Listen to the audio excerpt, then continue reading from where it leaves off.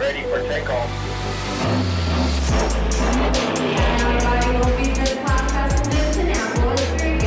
It's going to be great. Welcome to the Remote CEO Show. My name is Danilo Bartolini, aka Danilo B. I'm an acclaimed business coach, and my moonshot is to change the face of work and business forever. With each episode, we bring you some of the most inspiring and insightful interviews with 6, 7, 8, and 9-figure entrepreneurs to crack the code on how to build your remote empire and have fun while doing it. Thanks for stopping by, and let's get started. What's going on, CEOs? Danilo B here with another episode of the Remote CEO Show. Today we are here with Natalie Franke.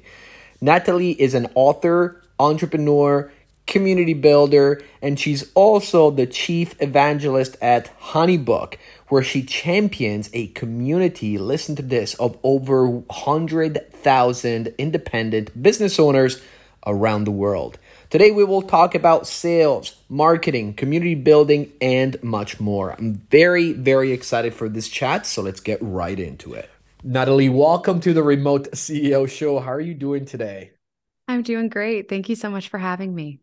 Absolutely. I ask every single one of my guests to tell us what's their story, basically, and what made you become an entrepreneur. So what's your story? Yeah, so I was actually studying in undergrad at UPenn and simultaneously photographing weddings on the weekend. I had picked up a camera and thought, oh, this would be a great side hustle, and started to build that business. And very, very quickly, I realized that I kind of hit a fork in the road from a career perspective. As I got ready to graduate from college, I realized I could go the traditional path and get a corporate job, get a W-2 employment, follow that route forward, or I could take a wild risk and bet on myself, build my own business with no idea where it could take me.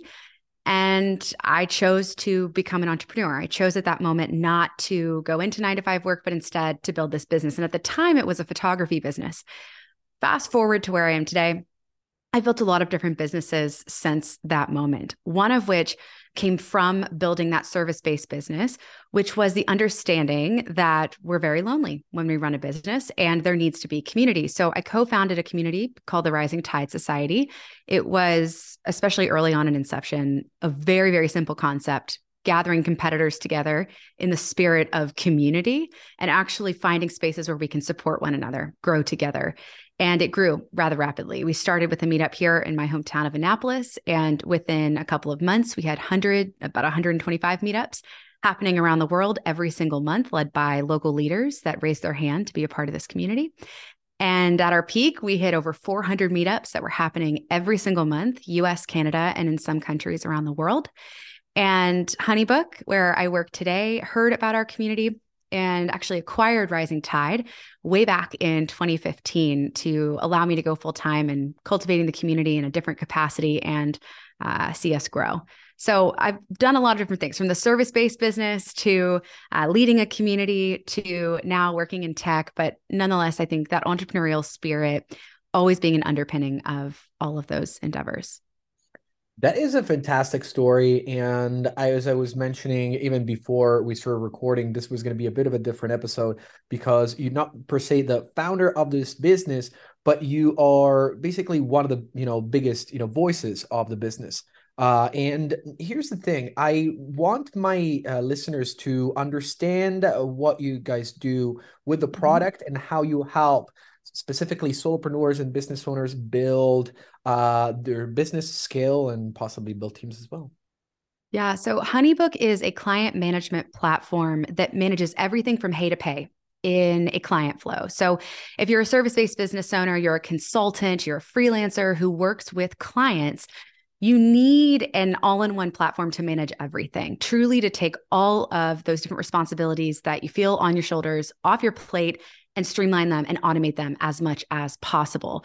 And HoneyBook allows you to do that. So our platform is built essentially to leverage technology to give you so much of your time back, such that you can do the things in your business that only you can do, or you can lean into the areas of your work that bring you the most joy, right? You're not being dragged down by invoicing and contract creation and, even having to search through an endless inbox. Like, no more. It's all in one place. Your business is truly centralized, and it's such a game changer. It brings you kind of all of the tools that big companies have into your pocket as an independent.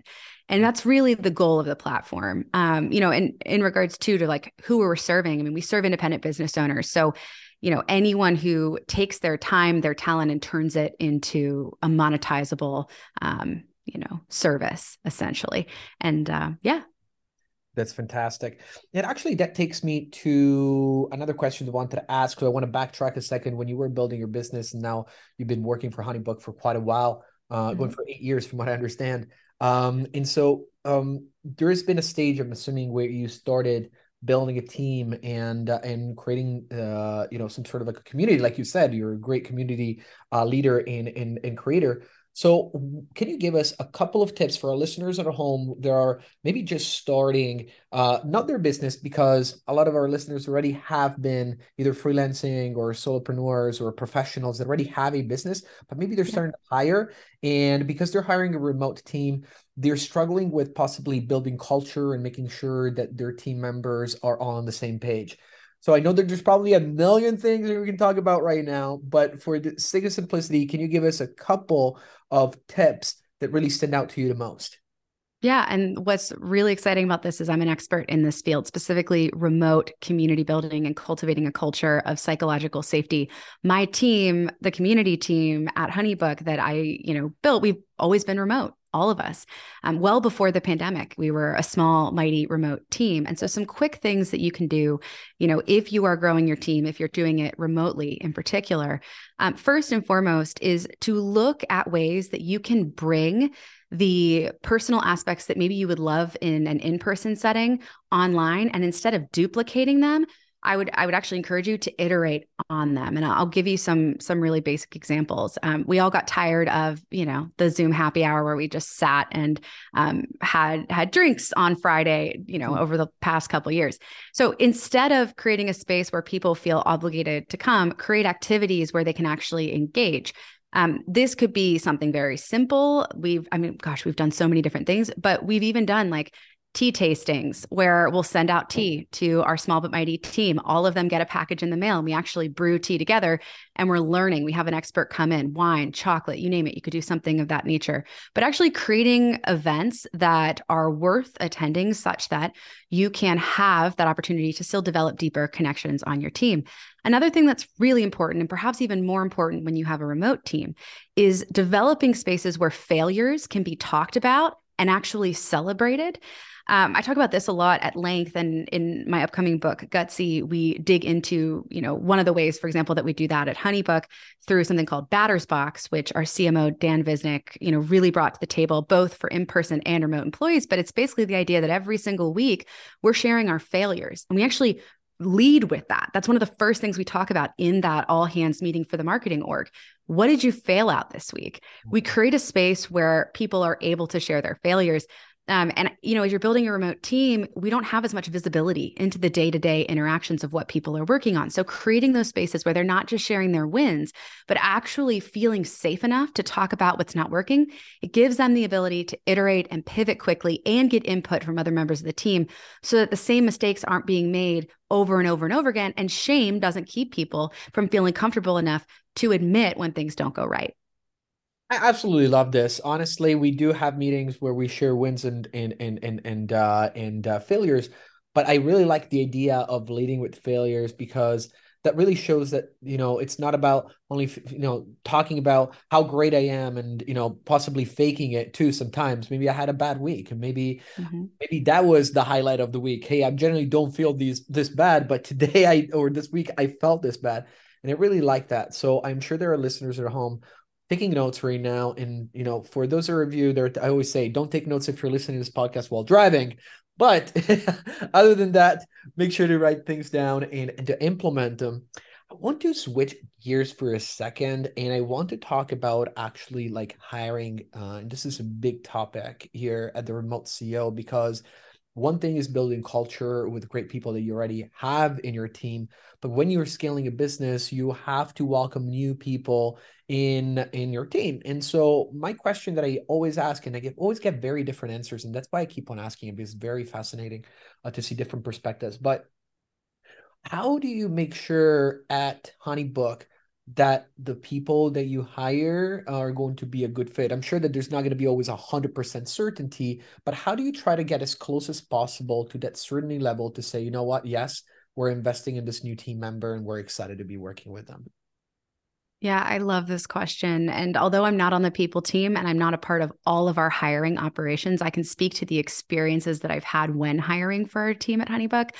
We really care about our core values. And I know a lot of companies say that. I know that a lot of companies, pin their core values on the wall and they kind of just live in a certain place. And, it's not something that's lived every day, but we genuinely live our values every day. And HoneyBook's kind of a unique place in the sense that we are a launch pad for entrepreneurial souls. And what I mean by that is, in one respect, we have a countless number of founders that started their careers at HoneyBook and then went on to go full-time into very successful businesses.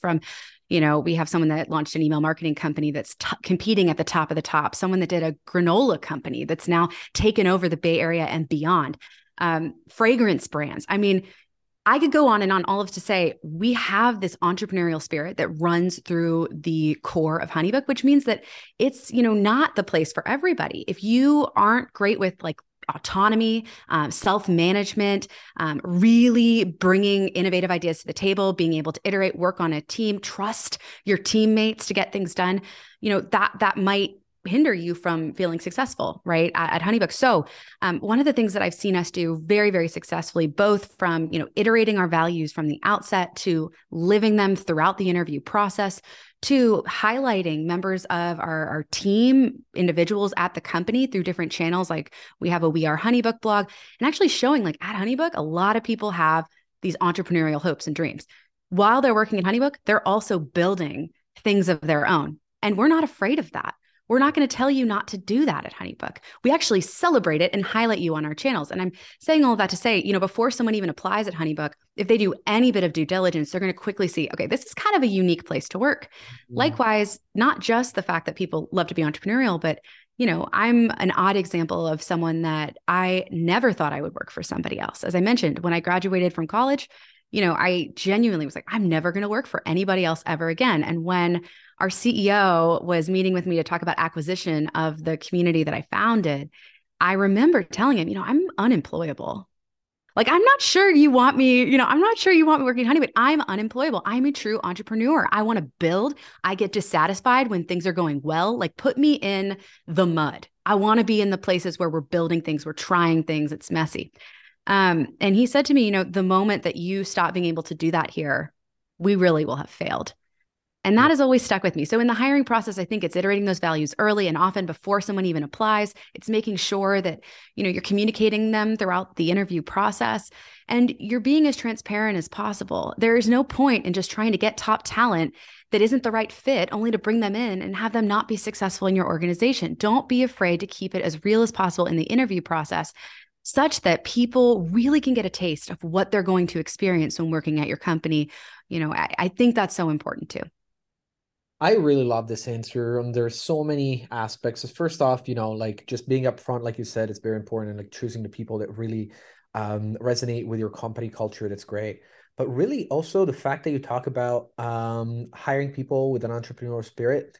I think this is something absolutely crucial. I talk about this in my book when I talk about remote team building, and I talk about the fact that remote workers are generally people that need to be self-starters to begin with. They're not going to be in an office with someone at all times. It's checking up on them. Are you done with your work? Like, are you here on time? And so because they already are self-starters, they probably have some sort of like an entrepreneurial aspect within them already.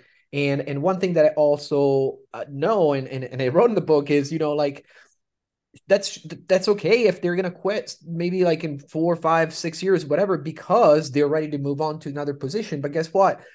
people that are not good at their job are going to probably quit anyway, but they were not even giving 100% while they were at the company. So as long as the person that's working for you is giving 100% while they're with you, then that's totally fine to help them grow as entrepreneurs and as individuals in general. So other things that we do here at the Remote CEO is like monthly mentorship calls with our staff members to just ask, like the other day I had someone that asked me, said, I'm trying to invest in real estate. Do you have anything that you can tell me?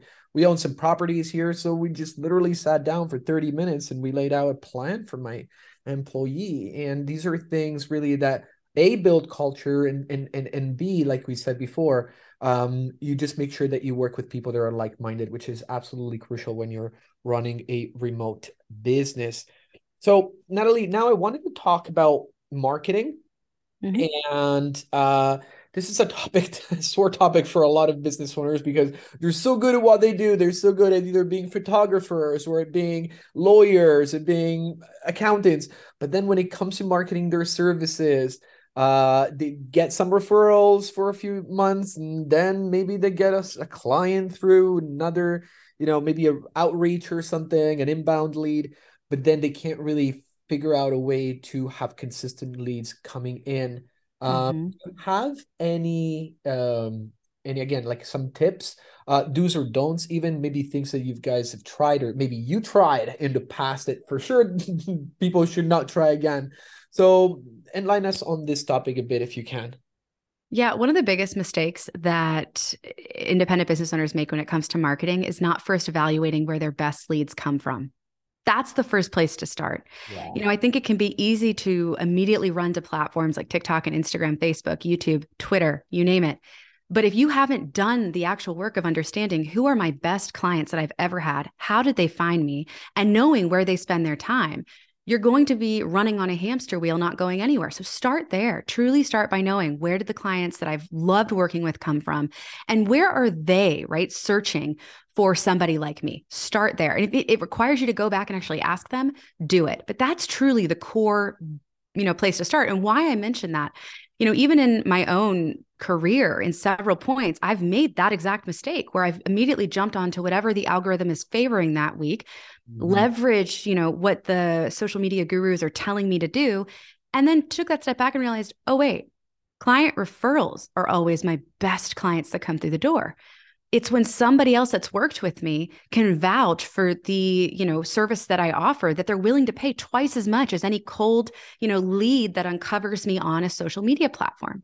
And that's part of why, I'm also so passionate about what we do at HoneyBook and with client flow management in general. The experience that you provide to your clients becomes the organic marketing engine that is then shared externally. If Yeah. you are giving people an incredible experience from the very first moment that they begin communication with you all the way through their last touch point, then they become the evangelist for your brand that no amount of ad spend could ever buy you.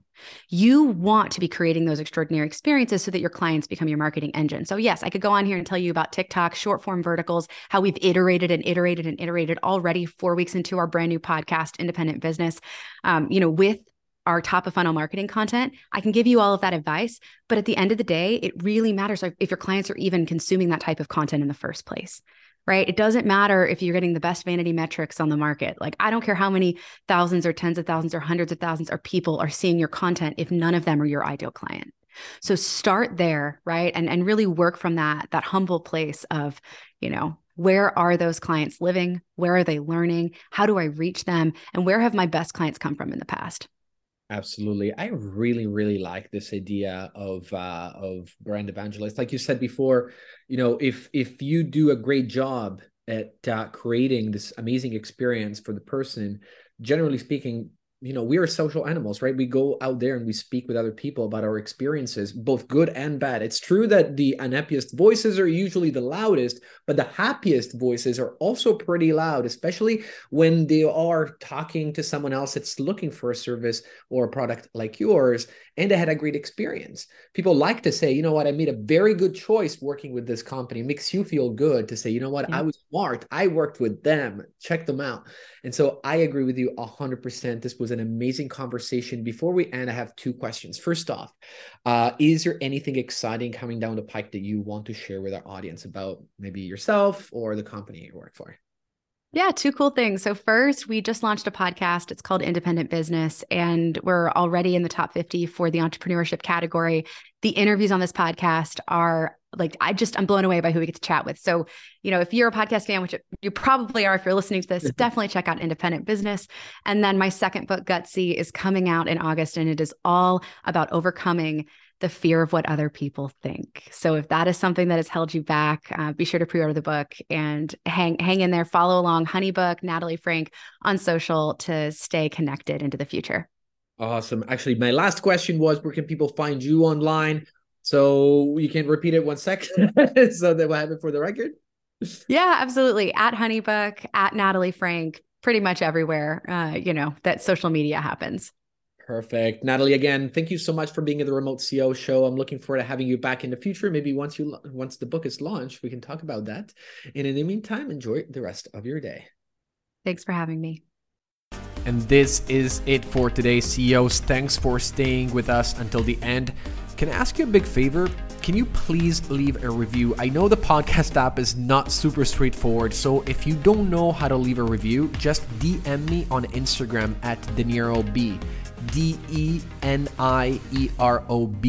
and I will send you the direct link to the review section. And to show you my appreciation, I will answer any business question you ask me during that conversation. So thank you again, and I will talk to you again soon.